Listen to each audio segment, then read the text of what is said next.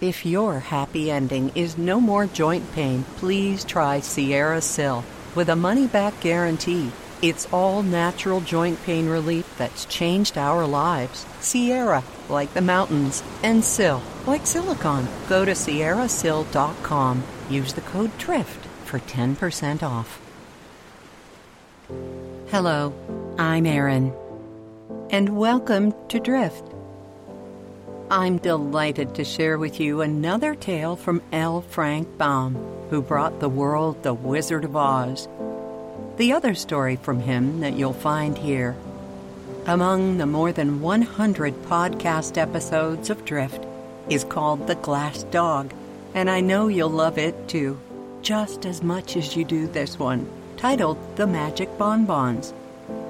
Oh, how Mr. Baum loved to write of wizards, and how their works can go quite sideways at times. Before we get to this story, though, let me take a moment to mention that Drift is made possible by Envy Pillow.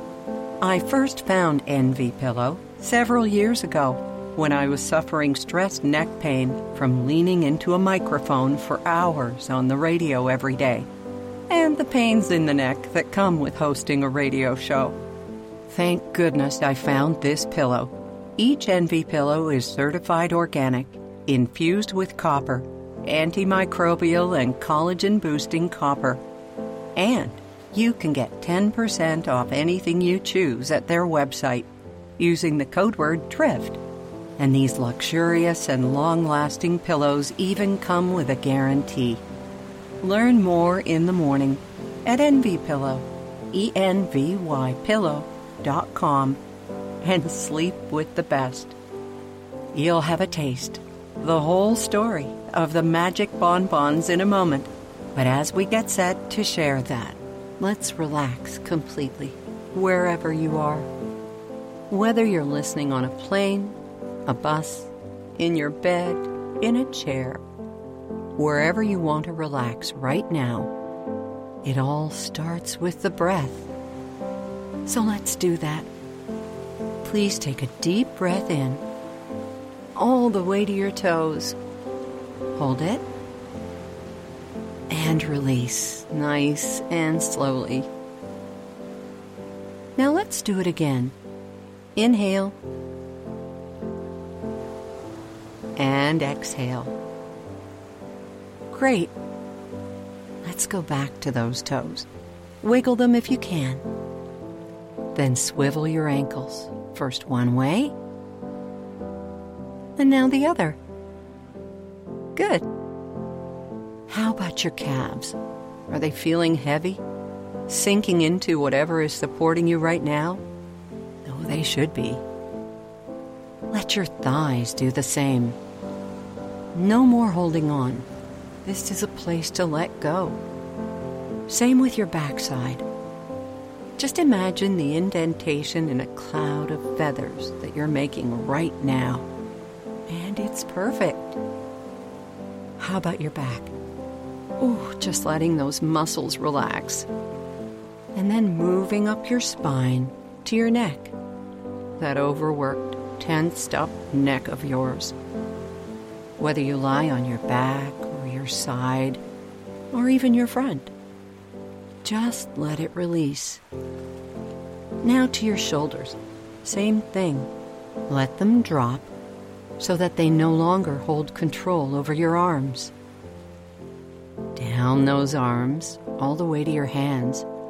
Stretch your fingers out and wiggle them if you can, sort of waving goodbye to the stress and worries of the day. They will wait. And finally, let's go to your head, to your face. Let your jaw hang limp, your tongue heavy in your mouth. Your eyes are in a relaxed position, and your eyelids are heavy. Those eyebrows, make sure they're done for the day as well.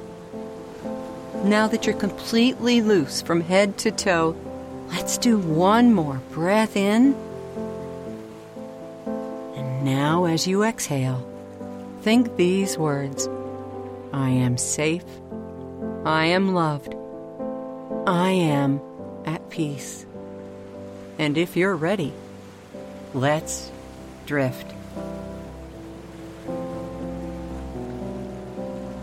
There lived in Boston a wise and ancient chemist by the name of Dr. Dawes, who was known to dabble a little in magic.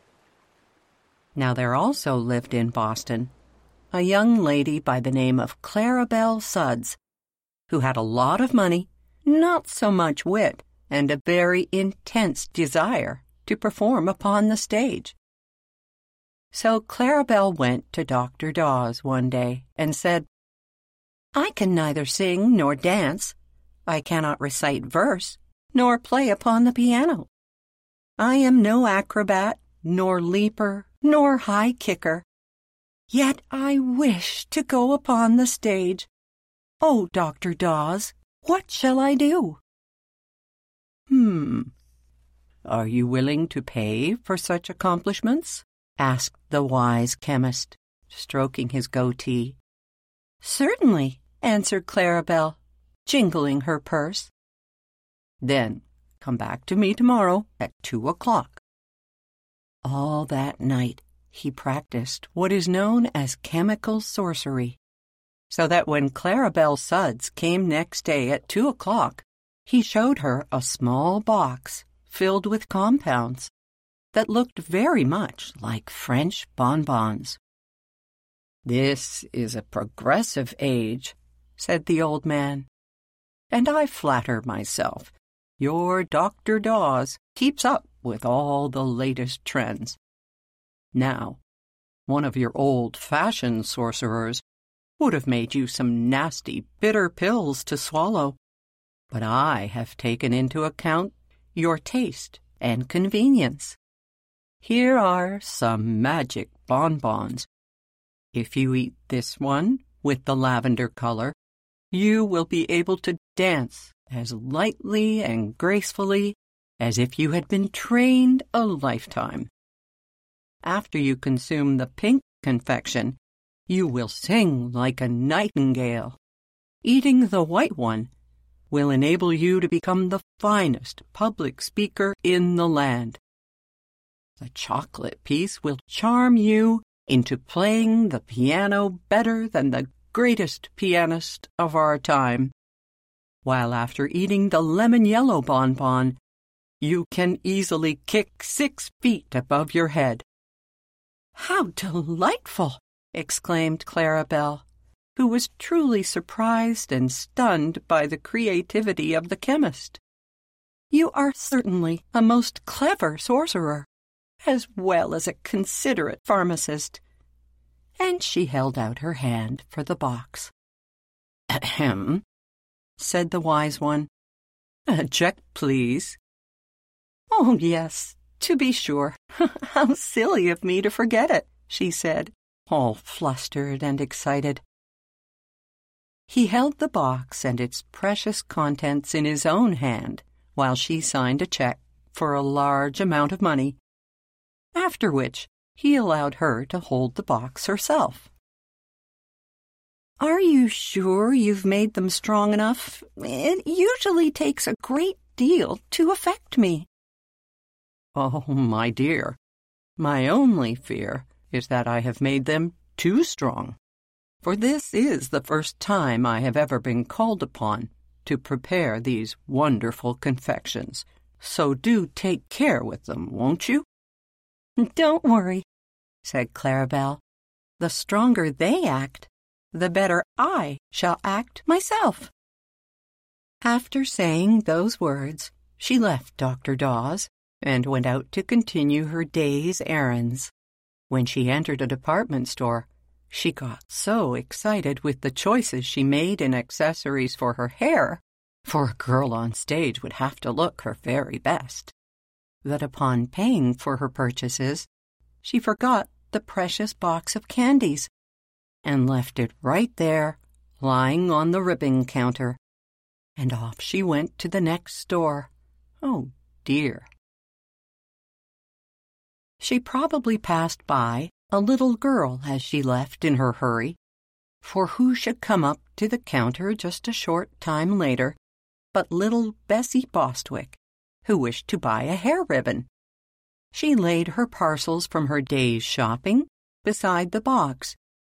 Then, when she had signed her purchases to her family's account, she gathered up the box of bonbons with her other bundles and trotted off home with it, quite unaware that she had done so. It wasn't until Bessie had hung her coat in the hall closet and counted up her parcels that she realized she had one too many. "Ooh," she said with curiosity and delight. "I wonder what this is." Then she opened it and exclaimed, "Why, it's a box of candy! Someone must have mislaid it. I should take it back, but really, it's too small a matter to worry about, as there are only a few pieces." So she dumped the contents of the box into a candy dish that stood upon the hall table, and picking out the chocolate piece, she was fond of chocolates most of all, ate it daintily while she examined her purchases and laid out her hair ribbons all in a row on the coffee table in the parlor. Now, she had not bought many things, for Bessie was only 12 years old and was not yet trusted by her parents to spend much money at the stores.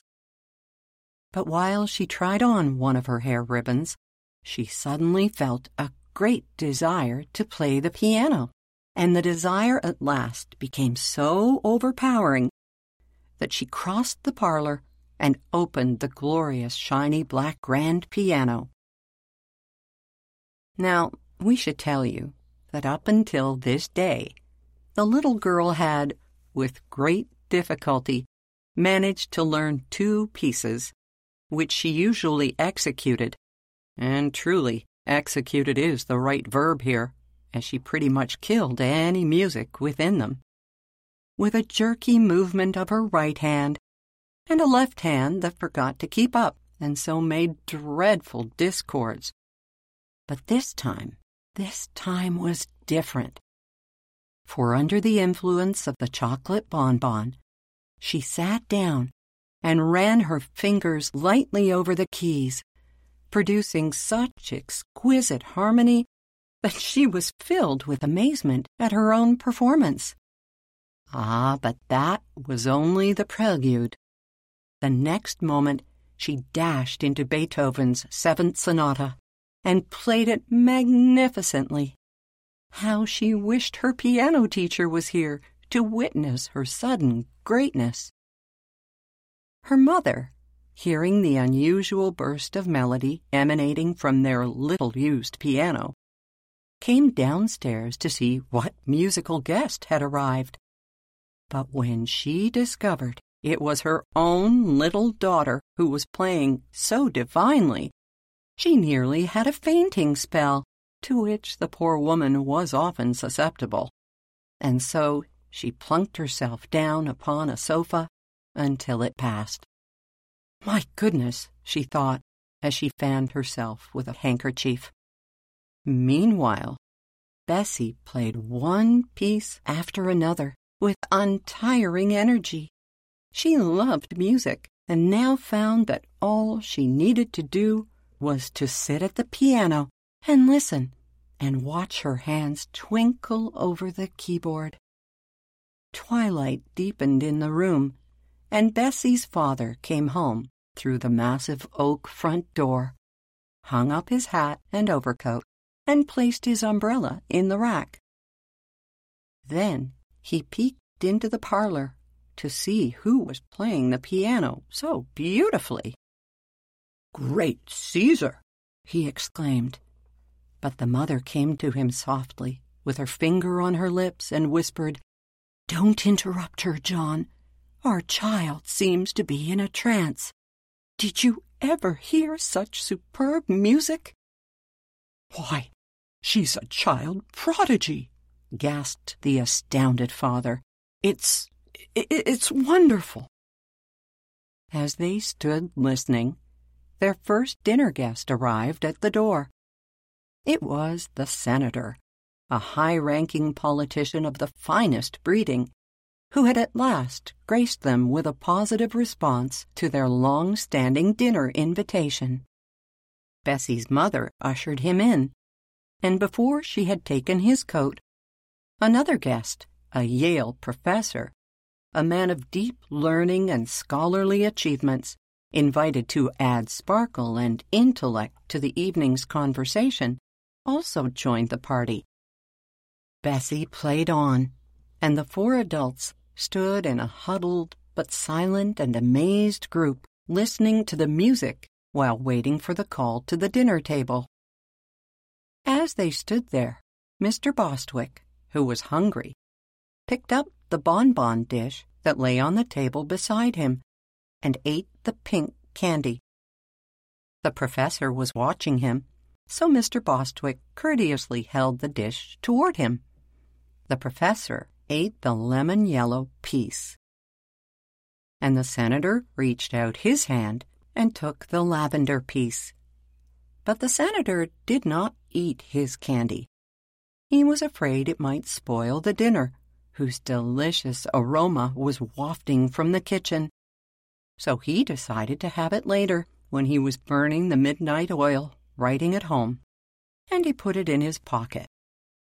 Mrs. Bostwick, still intently listening to her precocious daughter, without thinking what she did, took the remaining piece, which was the white one, and slowly devoured it. The dish was now empty, and Clarabelle Sudd's precious bonbons were gone forever. All of a sudden, Mr. Bostwick, who was a big man, began to sing in a shrill, tremolo soprano voice. Now, had it been the same song that Bessie was pounding out on the keyboard, it might have been a little less shocking, only a little. But no, it was not the same song at all, and the discord was so shocking that the professor smiled. The senator put his hands over his ears. Mrs. Bostwick cried in a horrified voice, "William!" Her husband continued to sing, as if endeavoring to emulate a famous opera star, and paid no attention whatever to his wife or his guests. Fortunately, the maid alerted everyone that dinner was served, and Mrs. Bostwick dragged Bessie from the piano and ushered her guests into the dining room. Mr. Bostwick followed, but continued to sing, this time the last rose of summer, as if it had been an encore demanded by 1,000 delighted fans. Poor Mrs. Bostwick was at her wits' end at this display by her husband of such undignified actions, and wondered what she might do to control him. The professor seemed more grave than usual. The senator's face wore an offended expression, and Bessie kept moving her fingers as if she still wanted to play the piano. A frantic Mrs. Bostwick managed to get them all seated, although her husband had broken into another aria. Then the maid brought in the soup. When she carried a bowl to the professor, he cried in an excited voice, "Hold it higher, higher, I say!" And springing up, he gave it a sudden kick that sent it nearly to the ceiling, and from way up there, the dish descended to scatter soup over Bessie and the maid, and to smash in pieces upon the crown of the professor's bald head. At this atrocious act, the senator rose from his seat with an exclamation of horror and glared at his hostess.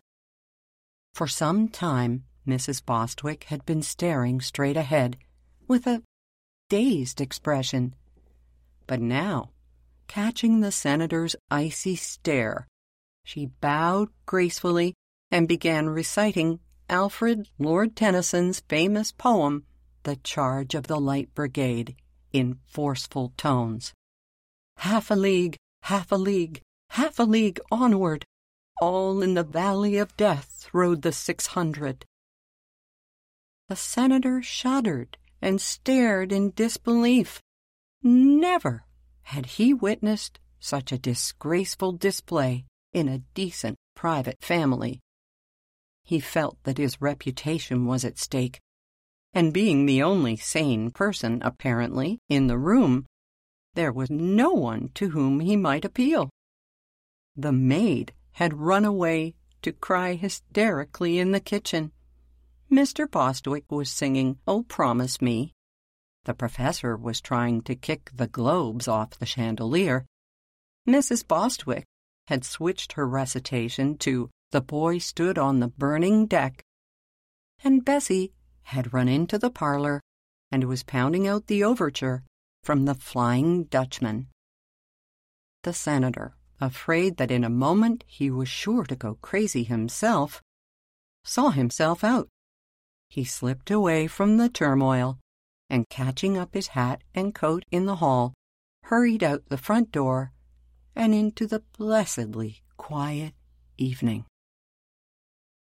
That night, he sat up writing a political speech he was to deliver the next afternoon at Faneuil Hall. But his experiences at the Bostwicks had shaken him so badly that he could scarcely collect his thoughts. Every few lines he would pause and shake his head pityingly as he remembered the strange things he had seen and heard in that usually respectable home. The next day he met Mr. Bostwick in the street, but passed him by with a stony glare of oblivion. He felt he really could not afford to know this gentleman in the future. Now, Mr. Bostwick was naturally indignant at the direct snub, yet in his mind lingered a faint memory of some quite unusual occurrences at his dinner party the evening before. So he hardly knew whether he dared resent the senator's treatment or not. The political meeting was the big event of the day, for the senator's eloquence was well known in Boston. So the grand hall was crowded with people, and in one of the front rows sat the Bostwick family, with the learned Yale professor beside them. They all looked tired and pale, as if they had passed a rather draining and eventful evening, and the senator was so unnerved and rattled by seeing them that he refused to look in their direction a second time. While the mayor was introducing him, the great man sat fidgeting in his chair and happened to put his thumb and finger into his vest pocket. There he found the lavender-colored bonbon he had placed in his pocket the evening before. "This may clear my throat," thought the senator, and slipped the bonbon into his mouth. A few minutes afterwards he arose before the vast audience, which greeted him with enthusiastic applause.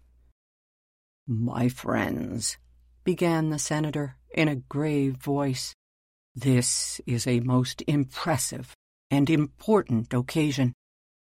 Then he paused, balanced himself upon his left foot, and kicked his right leg into the air in the way favored by ballet dancers. There was a hum of amazement and horror from the spectators. But did this stop the senator in his tracks? No, it did not. In fact, he seemed to be caught up in such a frenzy of unfettered joy that he did not even appear to notice it. He whirled around upon the tips of his toes, kicked right and left in a graceful manner, and startled the bald-headed man in the front row by blowing a kiss in his direction. Well, just then, Clarabelle Sudds, remember her? The girl who went to Dr. Dawes for the magic candies to begin with? Well, didn't she happen to be present? She let loose a scream and sprang to her feet. pointing an accusing finger at the dancing senator, she cried out in a loud voice, "That's the man who stole my bonbons! Seize him! Arrest him! Don't let him escape!" But the ushers rushed her out of the hall, thinking she had gone suddenly insane, and the senator's friends grabbed him firmly by the arms, and yes, the legs too, and carried him out the stage entrance to the street, where they put him into an open carriage and instructed the driver to take him straight home to bed. The effect of the magic bonbon was still powerful enough to control the poor senator, who stood up upon the rear seat of the carriage and danced energetically all the way home, to the delight of the crowd of small boys and girls who followed the carriage, and to the grief of the sober-minded citizens who shook their heads sadly and whispered that another good man had gone wrong. It took the senator several months to recover from the shame and humiliation of this escapade, and, curiously enough, he never had the slightest idea what had induced him to act in so extraordinary a manner. Perhaps it was fortunate. The last bonbon had now been eaten, for they might easily have caused considerably more trouble than they did, when you think about it. And what became of Clarabelle? Well, of course she went back to the wise chemist and signed a check for another box of magic bonbons. But these she must have taken better care of, for she went on to become a famous star of the stage and screen. How famous? Well, of course we can't tell you her name, for that would hardly be respectable now, would it? And so, says author L. Frank Baum, as we wrap up this tale of the magic bonbons, this story should teach us the folly of condemning others for actions that we do not understand, for we never know what may happen to ourselves. Oh, and it may also serve as a hint to be careful about leaving parcels in public places, and, incidentally, to leave other people's packages alone. And with that, may you drift off and have just the sweetest lavender-colored dreams.